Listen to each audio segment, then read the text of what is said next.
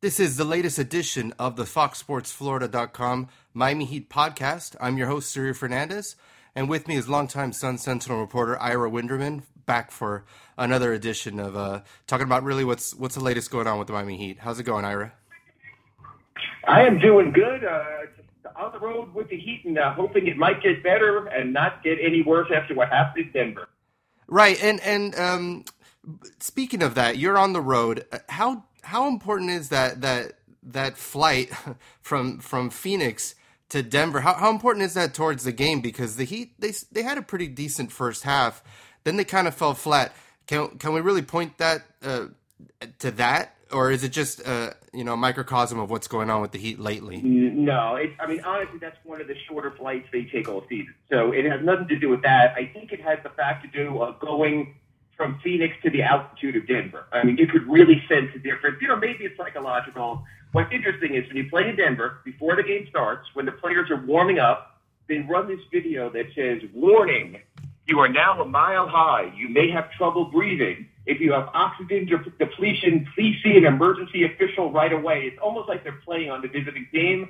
And the reality is this. The Heat were playing on the second night of a back-to-back. The Nuggets had the night off. What you saw in Denver was as much a product of the NBA schedule as it was anything schematically or maybe even talent-wise. Right, but the Heat have lost, I think it's 5 of the last 6 games, if I'm not correct. Well, actually, the stat is of the times that the Heat have played Denver on the second night of a back-to-back in Denver, they now have not only lost 5 of those 6 games, but they've lost them in blowout fashion by an average of 15 points. So it's a tough spot for the Heat. It's like Dwayne Wade said after.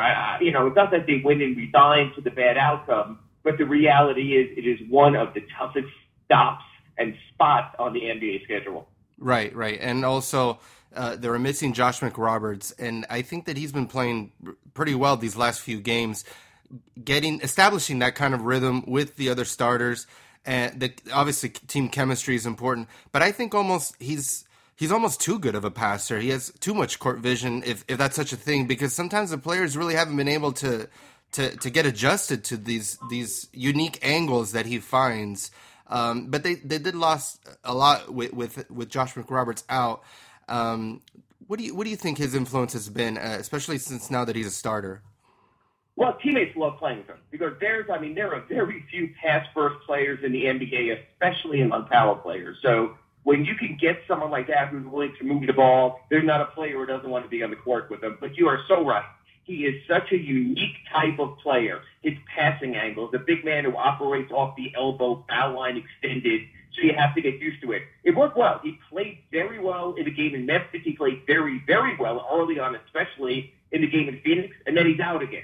We're talking about a guy who missed time with the toe surgery in the offseason, then the painful blister, then he had the illness. Now he has a bruised knee. It's always something. Even he's joking about it, how snake fit he is. He said it's almost like he expects to be out with chapped lips next because so much has gone wrong. He's maintained a good spirit, but don't kid yourself. He very much wants to prove his worth for the contract that he gave him in the offseason as a free agent. Right. And McRoberts is one thing too, but I think Birdman as well. He's been in and out of the lineup this whole season. The Heat lose so much when he's not playing, and he's never been able to play in Denver since he left the Nuggets. That also, I imagine, had some sort of big impact on the game. And then you see somebody like Hassan Whiteside, kind of intriguing. I think he got like 6 points. Yeah, it was garbage time, but he showed some decent moves around the basket. He had some decent hands as well. Grabbed a couple of rebounds. Is this somebody that they're going to be bringing on for more important minutes than just garbage time? Well, a couple of points here. First of all, to your point about Birdman being out, let's face it, the Heat have really struggled defending off the dribble.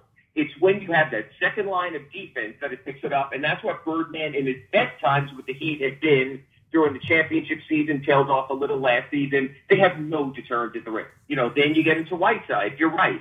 He was brought in to be just that. Came on, 3 of 3, played the final 5:55 in the game in Denver, looked good. Here's an interesting point. We're talking about the Heat youth movement. At the beginning of the season, we were talking about the youth movement in terms of Shabazz Napier and James Ennis. After the game in Denver, Eric Spoelstra talks about the youth movement in terms of Justin Hamilton, who got the start, and like you mentioned, Hassan Whiteside, who played so well, even in garbage time at the end of that game. That's the thing with youth. With youth, it goes back and forth. They're good some nights, they're not as good some other nights, and that's what Erik Spoelstra tried to balance. Which young player should he mix into his mix, but also which player should he not simply give playing time just because they're supposed to be the prospects of the future. Right, and that's something that Heat fans, fortunately, I suppose, they're not used to seeing so much losing. Is it really that important at this point of the season, the wins and losses? I mean, the Heat are in the East. Most likely they're going to make the playoffs. Is it better to develop those kind of players now for the future and even for the short-term future for the playoffs? I mean, these are the kind of guys that the Heat are going to have to play. James Ennis is going to have to step up. We've seen Shabazz Napier really struggle these last few games. We really haven't seen him very aggressive with his own shot selection. But do you think that along those lines, is it really that important for the Heat to try to win every single game possible and play their veterans the most minutes? I guess that comes down to what you and Heat fans are looking for. If you're just looking just to get into the playoff, then you're right. Break in the young players, take the long view, probably will be one and done. If you're looking to win a playoff series and advance beyond the first round, then your goal has to be to avoid Cleveland in the first round, to avoid Chicago in the first round, maybe also to try to get one of those top 4 seeds and get home court against a Washington or a Toronto. So it comes down to what the goal is. You know, the Heat always talk about championship vision. The Heat always talk about they're not there just to make the playoffs. This is the case in point right now. What is the ultimate goal? I know when the season started, the goal was to get home court in the first round. Then Toronto came out, and even with DeRozan being out, are really contending. Washington looks like they have a very good chance to win the Southeast Division. We all know Cleveland would make the move they're making right now. And you know with Tom Thibodeau, he's going to have the Bulls playing hard in the regular season no matter what. So the question is, if the Heat want to get a 5 or 6 seed and have a puncher's chance in the first round, they have to play to win. If the Heat are looking to the future and just make the playoffs, then you're right. Then you can go with Ennis, you can go with Napier, you can go with the young centers a little more. It comes down to what are your ultimate goals.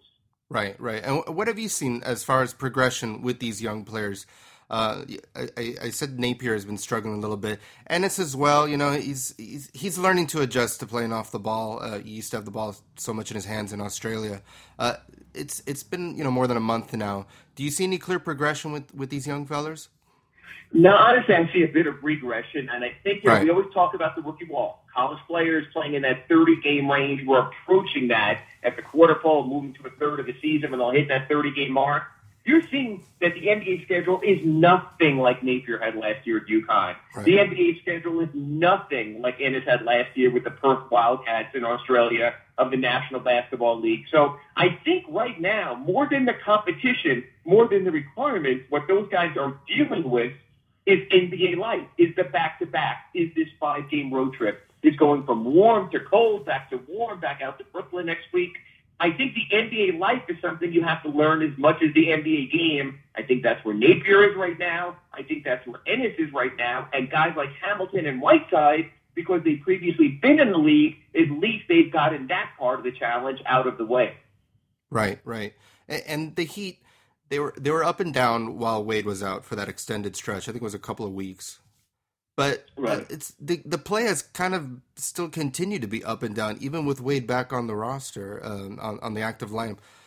What do the Heat really need to do to get back on track? I think Phoenix was maybe the first time the Heat have actually started the projected starting 5 for the first time ever this season. What do they really need to do to get Wade, or Wade? What does Wade have to do to get more results? I think you almost answered your own question, and while we discussed before about McRoberts, continuity. Yeah. The teams that play together are the teams that develop the continuity. Then a team like the Spurs can go without a Ginobili, a Parker, or a Duncan, and there's enough chemistry with the rest of the players. What this team needs is a good 2-week run of their projected lineup. It's going to be Cole, then with Wade, and with Roberts, and with Dang, and with Bosh, and they need to go 2 straight weeks with that and say, hey, either this group works, this group needs a little more, they have to make a decision on maybe a trade or a personnel move.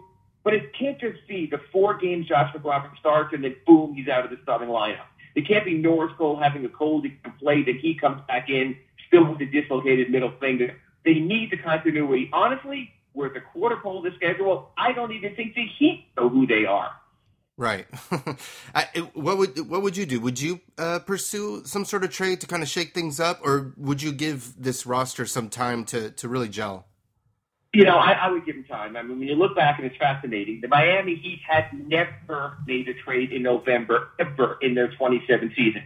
The last couple of seasons, almost no moves. 2 years ago, their only trade unloading Dexter Pippen's contract.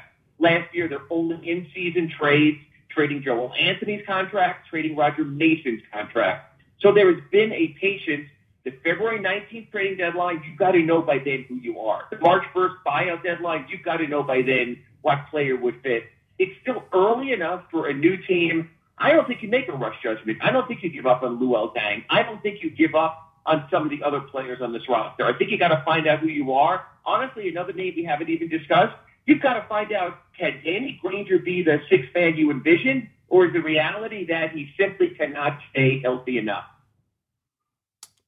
Yeah, that's a tough question, and we could expand that to the whole team. Really, I think Chris Bosh is really the only player that has really been healthy. And yeah, maybe it's an excuse, but like we were saying, I mean, when will the Heat finally stay healthy? And not just stay healthy for one game, but for an actual stretch of games. Do you see any part of the schedule where they can kind of settle into a groove? Because it's been kind of brutal Absolutely. with these on and off games. Yeah. And I'll tell you when it is. It's after they come back from this trip. They have a home game against Chicago, really tough spot. Then they go out to Brooklyn, going right back on the road, tough spot. And then there were 2 straight weeks at home. I think that is the Miami Heat's discovery period. They can practice. They don't have to get on a plane at all until New Year's Eve when they go up to Indianapolis for that game. They get 2 full weeks at home. I think that's when you see who you are, you decide what you have. I think the schedule maker, for as tough as it's been early on, I think they gave them a bit of a gift with at least giving them that they could know going into those 2 weeks, okay, this is our, you know what I call it, their retraining camp. I think you can look at it that way. Right, and the hope is that they are actually healthy. They can actually, incorporate Josh McRoberts fully into that starting lineup and get that chemistry going. Another thing I wanted to touch on, the defense. What is really going on with this? Because it's been a while now. Players are in and out of the lineup, but the system has not really changed that whole lot. Maybe the players have. Should Spoelstra adjust a little bit to his players and adjust that system, or do you have to maintain the course and hopefully the players get it? Well, I think you got to look at what you have and say, can your players get it done otherwise? In other words, everyone is saying that they pick and roll too much, that they have 2 guys up high and then a guy rolls free to the basket. And I understand all that. But there's no deterrent to the rim, and no one's been stopping anyone out front. So, Look, the game in Denver, a couple of times Aaron Aflalo just got right by Dwayne Wade to the basket, full of jumpers scored. We've seen opposing point guards destroy the Heat. Even Ty Lawson didn't shoot great. He loaded up with 8 first-half assists against the Heat. I think it has to be what Pat Riley said in the old days, guard your man, take your challenge. But if you're a coach and you see the guy can't take the challenge, and you're not in charge of personnel, well, don't you have to try to come up with a system that can, every team does it, that can mask your team's weaknesses? Right. That's what Eric is trying. Maybe it has to be something else, but the reality is man-on-ball defense not good enough right now. Yep. I would agree with that, Ira. All right. Well, thanks again for spending some time. Do you have any final thoughts?